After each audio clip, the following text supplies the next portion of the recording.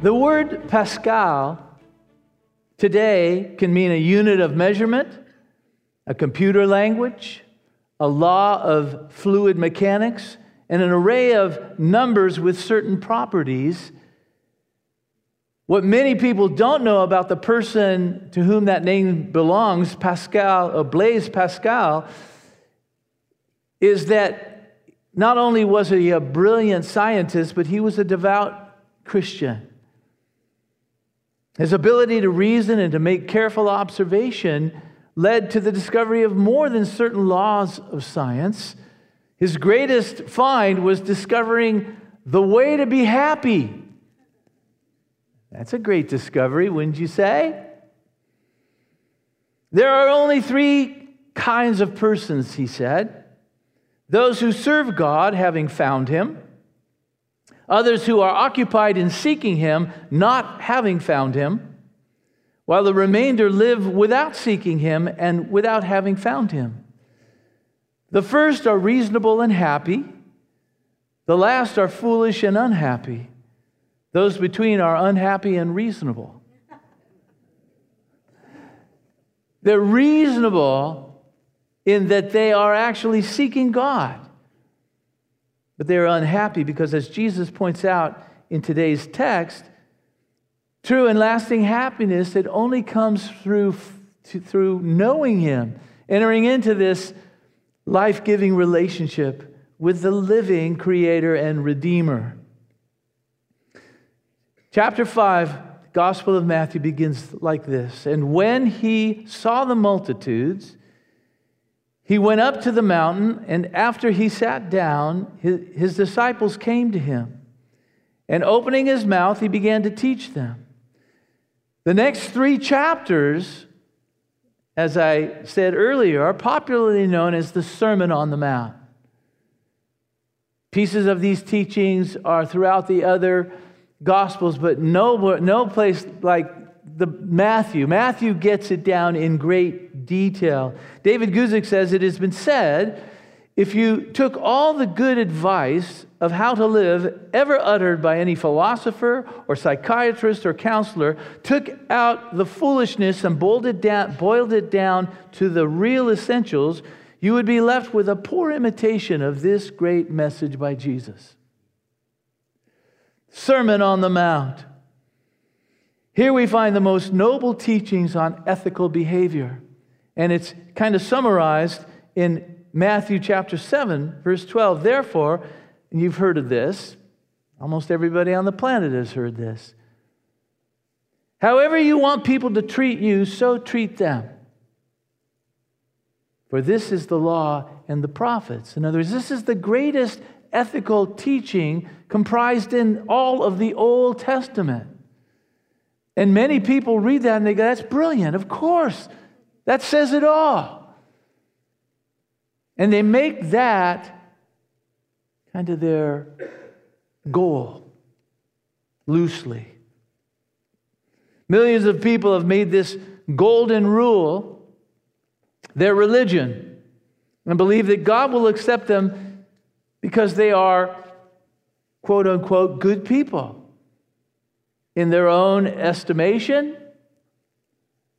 they're a good person based upon these, ethical guides. Truth of the matter, however, is that these teachings are not divine laws that, if kept, will gain you entrance to heaven.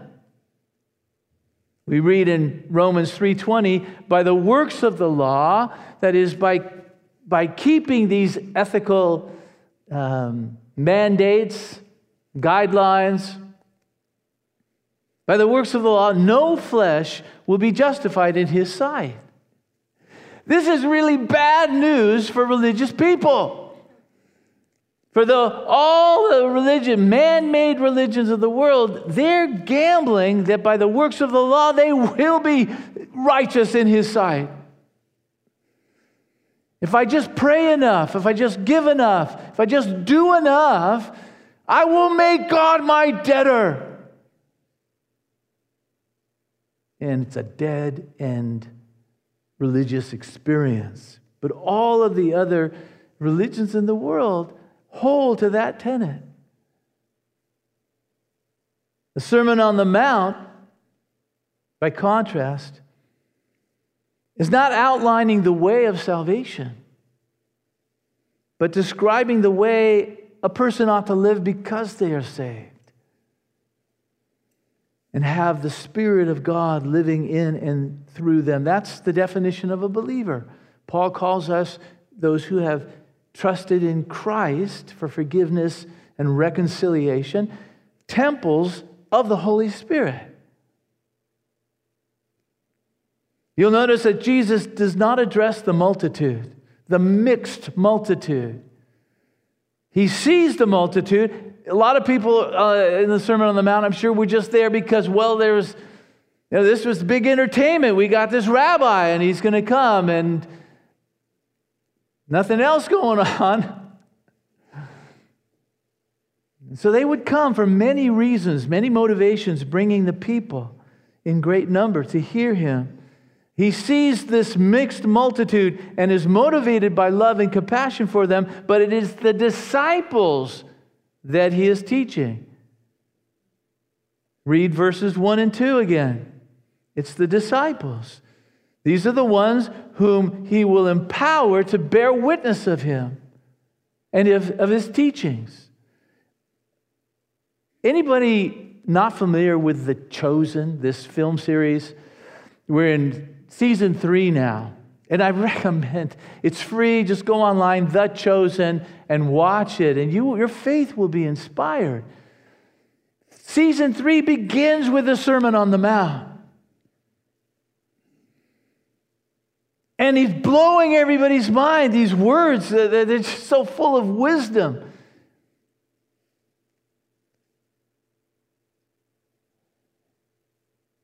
The disciples are blown away. And then afterwards, he takes these 12 and he says, okay, I've been doing all the heavy lifting so far, but now it's your turn. And I'm sending you out 2 by 2 into all of the countryside here, to every village.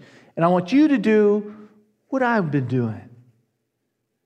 Take these teachings. You've heard these teachings.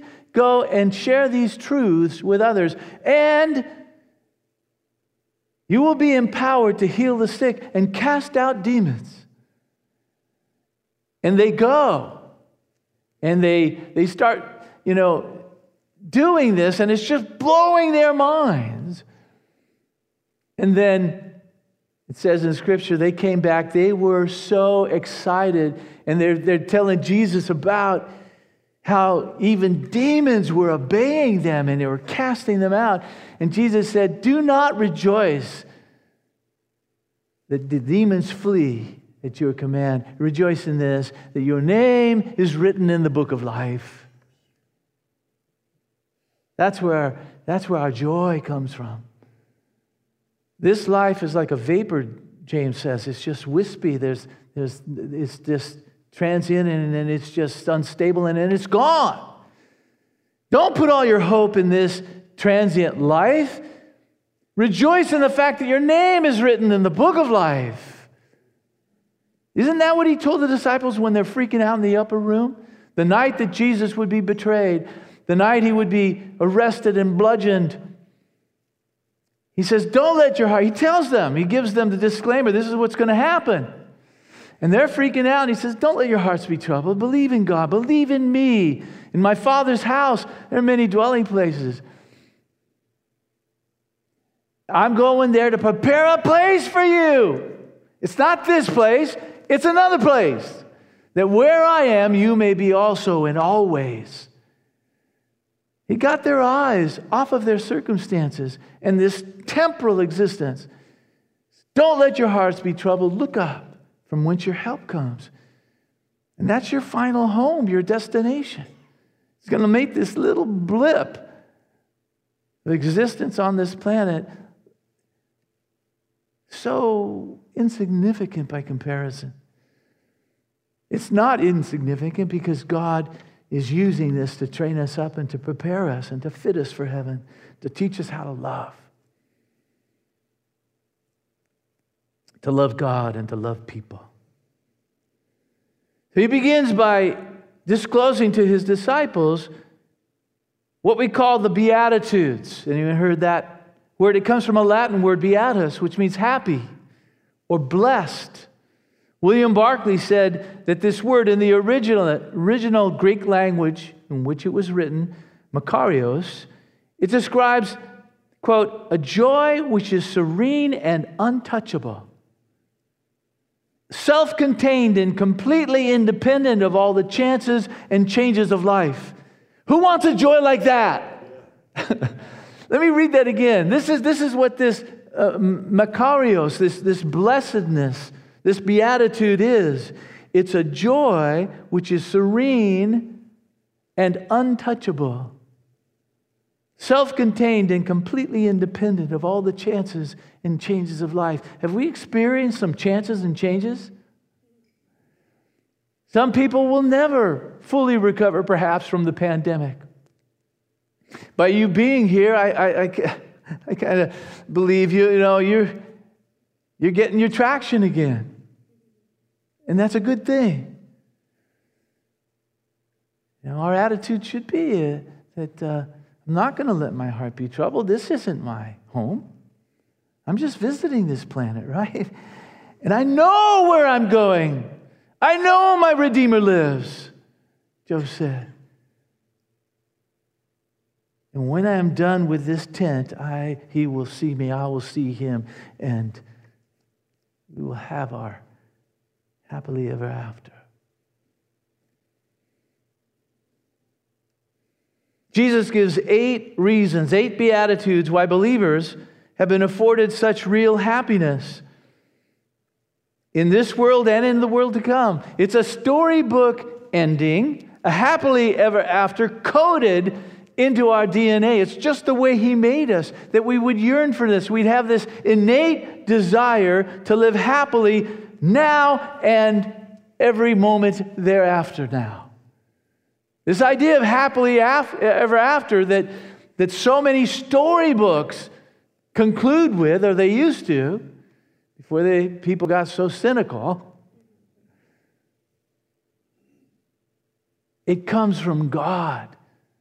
He planted that in our heart. It's a desire that He plans to fulfill in the heart of every believer. So here we begin with the first beatitude, verse 3. Blessed are the poor in spirit, for theirs is the kingdom of heaven. Each of these beatitudes speaks of a present and future happiness. When Jesus declares, blessed are the poor in spirit, He's speaking of a present state of mind, a present reality, a state of being. Their happiness, He says, is going to extend throughout all their tomorrows, for theirs is the kingdom of heaven, referring to, among other things, that eternal home, the kingdom of bliss where God rules. But even now, Jesus says, the poor in spirit are blessed. Not one day will be blessed, but are blessed. The poor are blessed. They're happy. Of course, this sounds crazy. Sounds paradoxical at first reading. We can't imagine how any kind of poverty would lead to happiness. And yet the poor in spirit are happy because they have seen God. When we open up our eyes, both our natural eyes, and we look not at these plastic symbols here, but you look at what God has made in all of creation. Romans 1 talks about how these things, the things that He has made, intricately designed, irreducibly complex, they speak, they shout of the glory of God, His invisible attributes, His divine nature. We open our eyes, and we see God through what He has made, but our spiritual eyes, we open our hearts, we draw near to Him with an honest heart. We become very aware of our own spiritual poverty when we do that. Recognizing that we have no claim on God in our own right because of our sin, which causes the open-hearted among us to humbly receive his gift. There's no way that we can claim God as our debtor.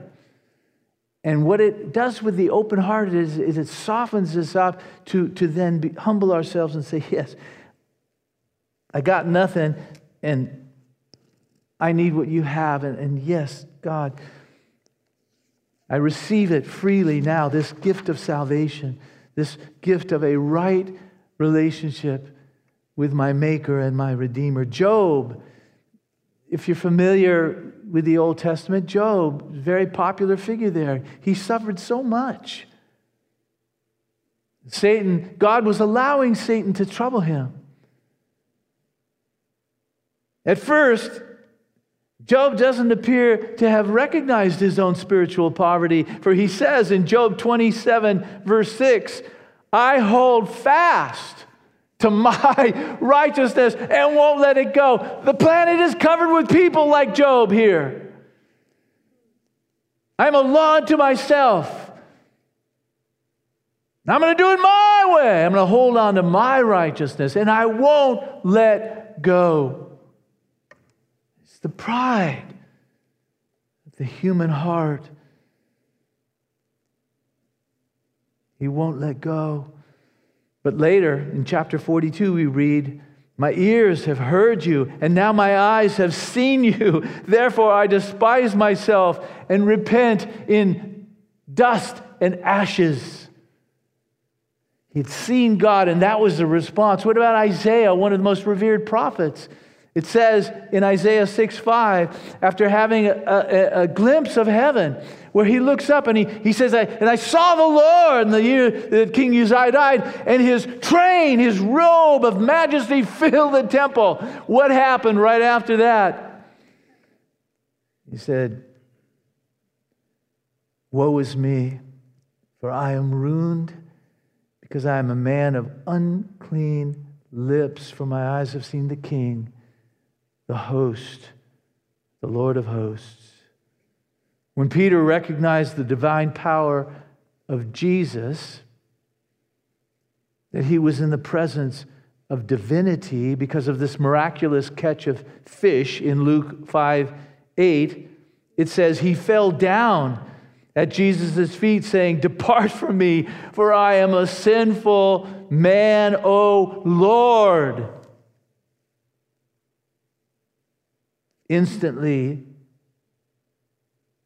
recognized his poverty, his spiritual poverty. No one sees themselves truly as they truly are until they see God. The Christian has seen God, recognized their spiritual poverty, and live humbly yet happily in the grace of God. It's the humble person that is willing to receive help from other people. Right? It's the pride in us that says, no, I'm going to pick myself up by my own bootstraps.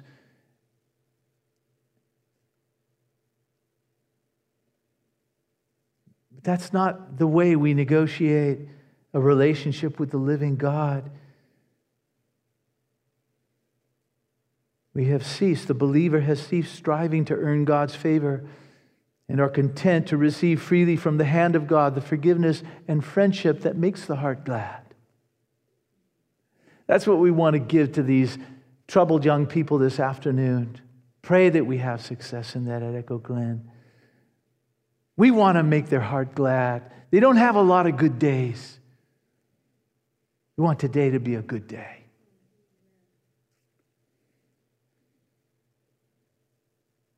We are thus motivated to live the most noble life imaginable. Not for what we might gain through our righteousness, through our good works, but out of gratitude for what we have already been freely given. That's the life of a believer.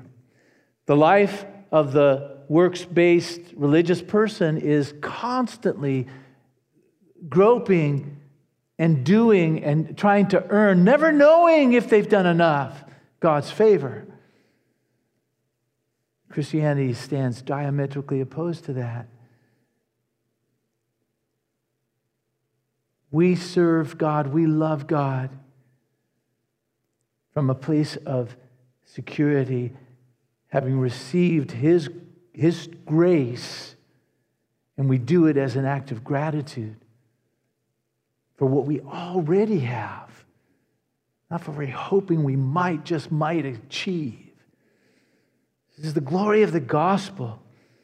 Therefore, William Barclay paraphrases this beatitude in verse 3. Oh, the bliss of the man who has realized his own utter helplessness and who has put his whole trust in God. For thus alone can God rule and reign in his heart for good now and forever.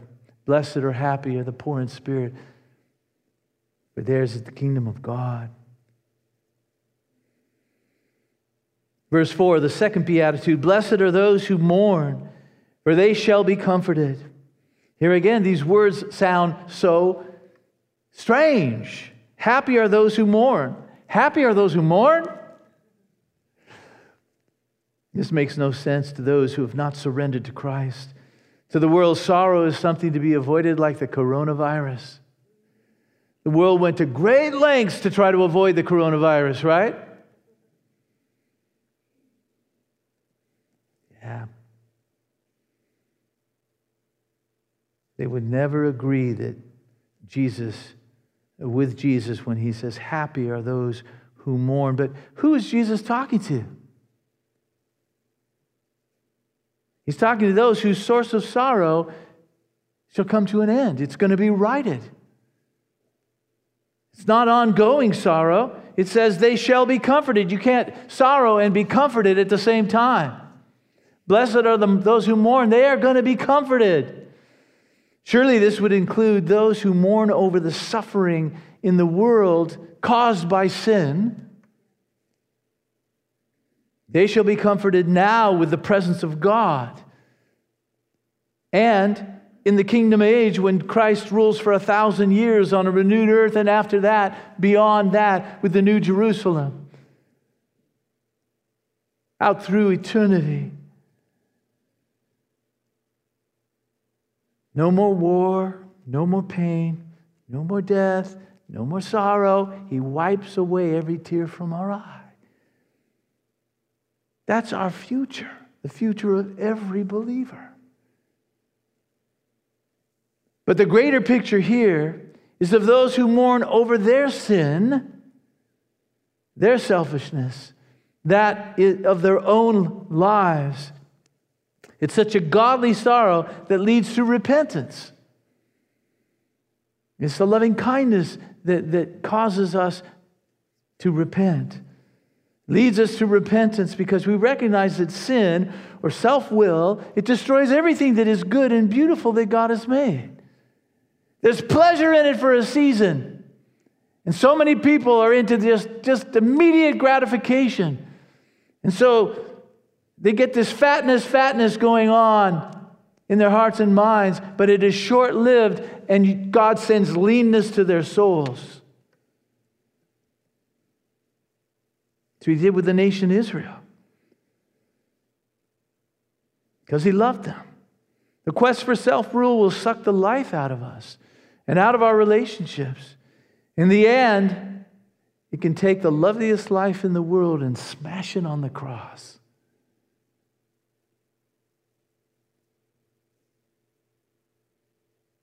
That's what sin does. That's the end result. It can take the loveliest life the world has ever known and smash it on a cross. That's how ugly sin is. It takes the loveliest life. What did Jesus do to deserve that?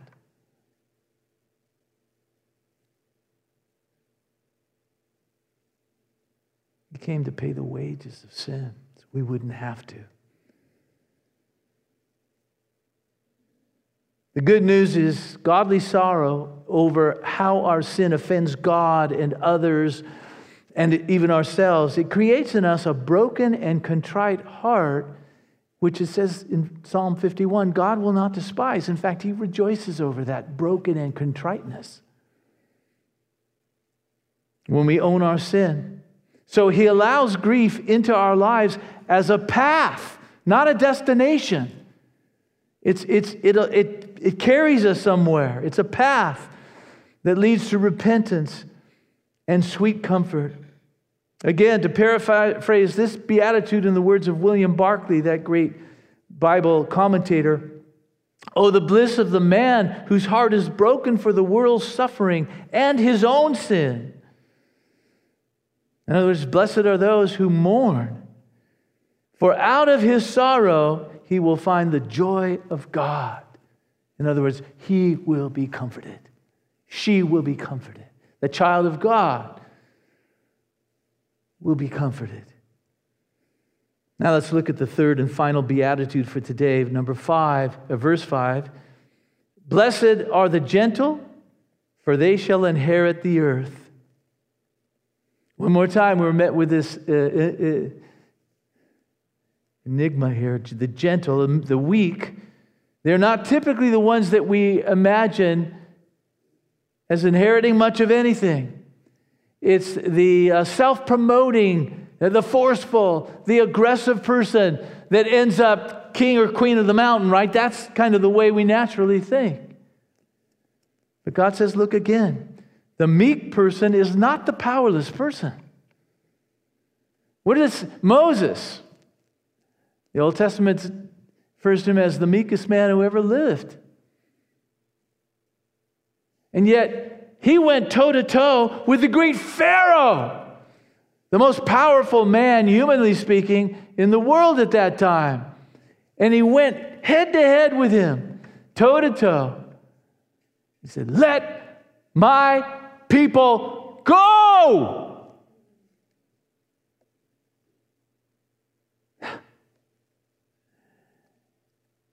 That took some chutzpah. Yeah, he was meek.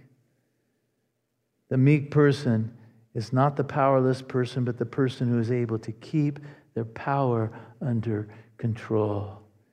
Take Alexander, for instance. We use that name a lot of people, men and women. Alex is a common name. This is the root right here. There are a lot of people named Alex or Alexander. Only one named Alexander the Great. One of the greatest men who are more powerful men who ever lived. But he lost his kingdom because he couldn't control himself. In a fit of drunken rage, he threw a spear at his friend and killed him. His military leaders could not forgive him, nor could he forgive himself. His lack of self-control was his undoing. In our text, Jesus is referring to the child of God who, by the grace of God, has control over their thoughts, has control over their words and their actions, their deeds. Galatians 5:23 says self-control is one of the fruit of the Spirit. It's something that should kind of identify us as believers. It's not that we never lose our temper, but it's not the pattern and the way of our life. As we sink our roots deep into the Word of God and yield to the Spirit of God, we begin to naturally bear the fruit of God, which is love. And one of the ways love is manifested is by the outworking of a gentle spirit. We will be, in effect, God-controlled. "Come to me," Jesus said. Very popular verse in Matthew 11. "All who weary and are heavy laden, and I will give you rest. Take my yoke upon you and learn from me, for I am gentle and humble in heart. You will find rest for your souls. Those who are led of the Lord will likewise be gentle and humble in heart." It's just going to be a natural outworking of pressing into the Lord and drawing from Him His life. You're going to look like Him in Matthew 11. Thus, William Barclay renders verse 5, "Oh, the bliss of the man who has every instinct and impulse and passion under control, because he himself is God-controlled. Such a man is a king among men. Barclay. In summary, the poor in spirit, the first beatitude, are those who have seen God and recognize how woefully short we fall of measuring up to the Lord. So we're poor in spirit. We realize we're not bringing anything to the game. Secondly, those who mourn have seen themselves. The poor in spirit have seen God. Those who mourn have seen themselves. And their godly sorrow over sin has led them to repentance, whereby they are comforted by God. And the third beatitude, the gentle, the meek, are those who have experienced God. They don't need to promote themselves because they know the freedom and the joy of being led by the Holy Spirit.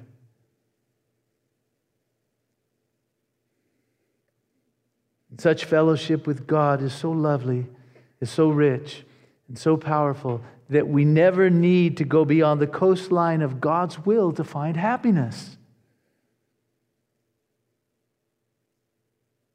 To find the perfectly happy life. In fact, it doesn't exist apart from God.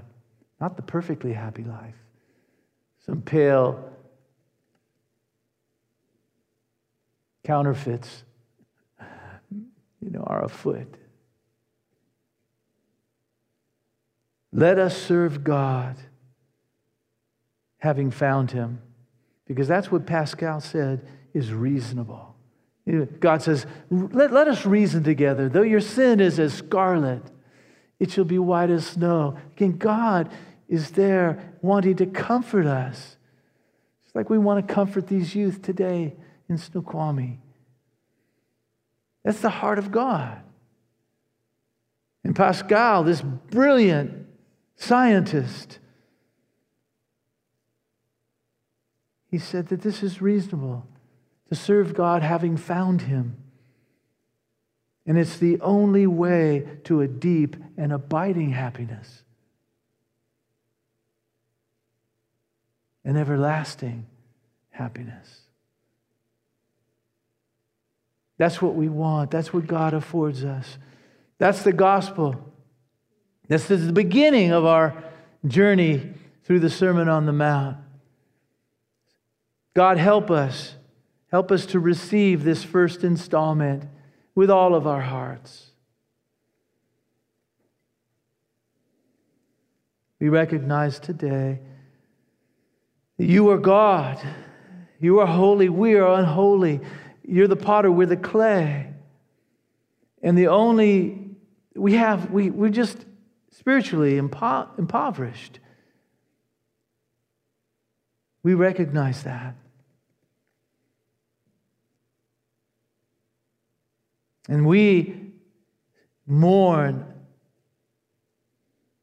and we sorrow, Lord, over the sin that not only surrounds us, but that is in us. This propensity toward self-rule, self-governance, to live autonomous from You. And it not only offends You, it hurts others. It's a hurtful way, as David said. And show us today if there's any hurtful way in us that we would turn from it. That's the desire of our heart. Lord, that we would be comforted by You. Lord, baptize us with this gentle Spirit, the Spirit of Christ, that we might experience Him fully. That we might walk in freedom and joy, being led by the Holy Spirit who whispers to our inner self, this is the way. This is the fruitful life. Walk in this way. Walk with Me. I go before you. I make a way for you. Do that work in us today. We ask for Your glory. Amen and amen.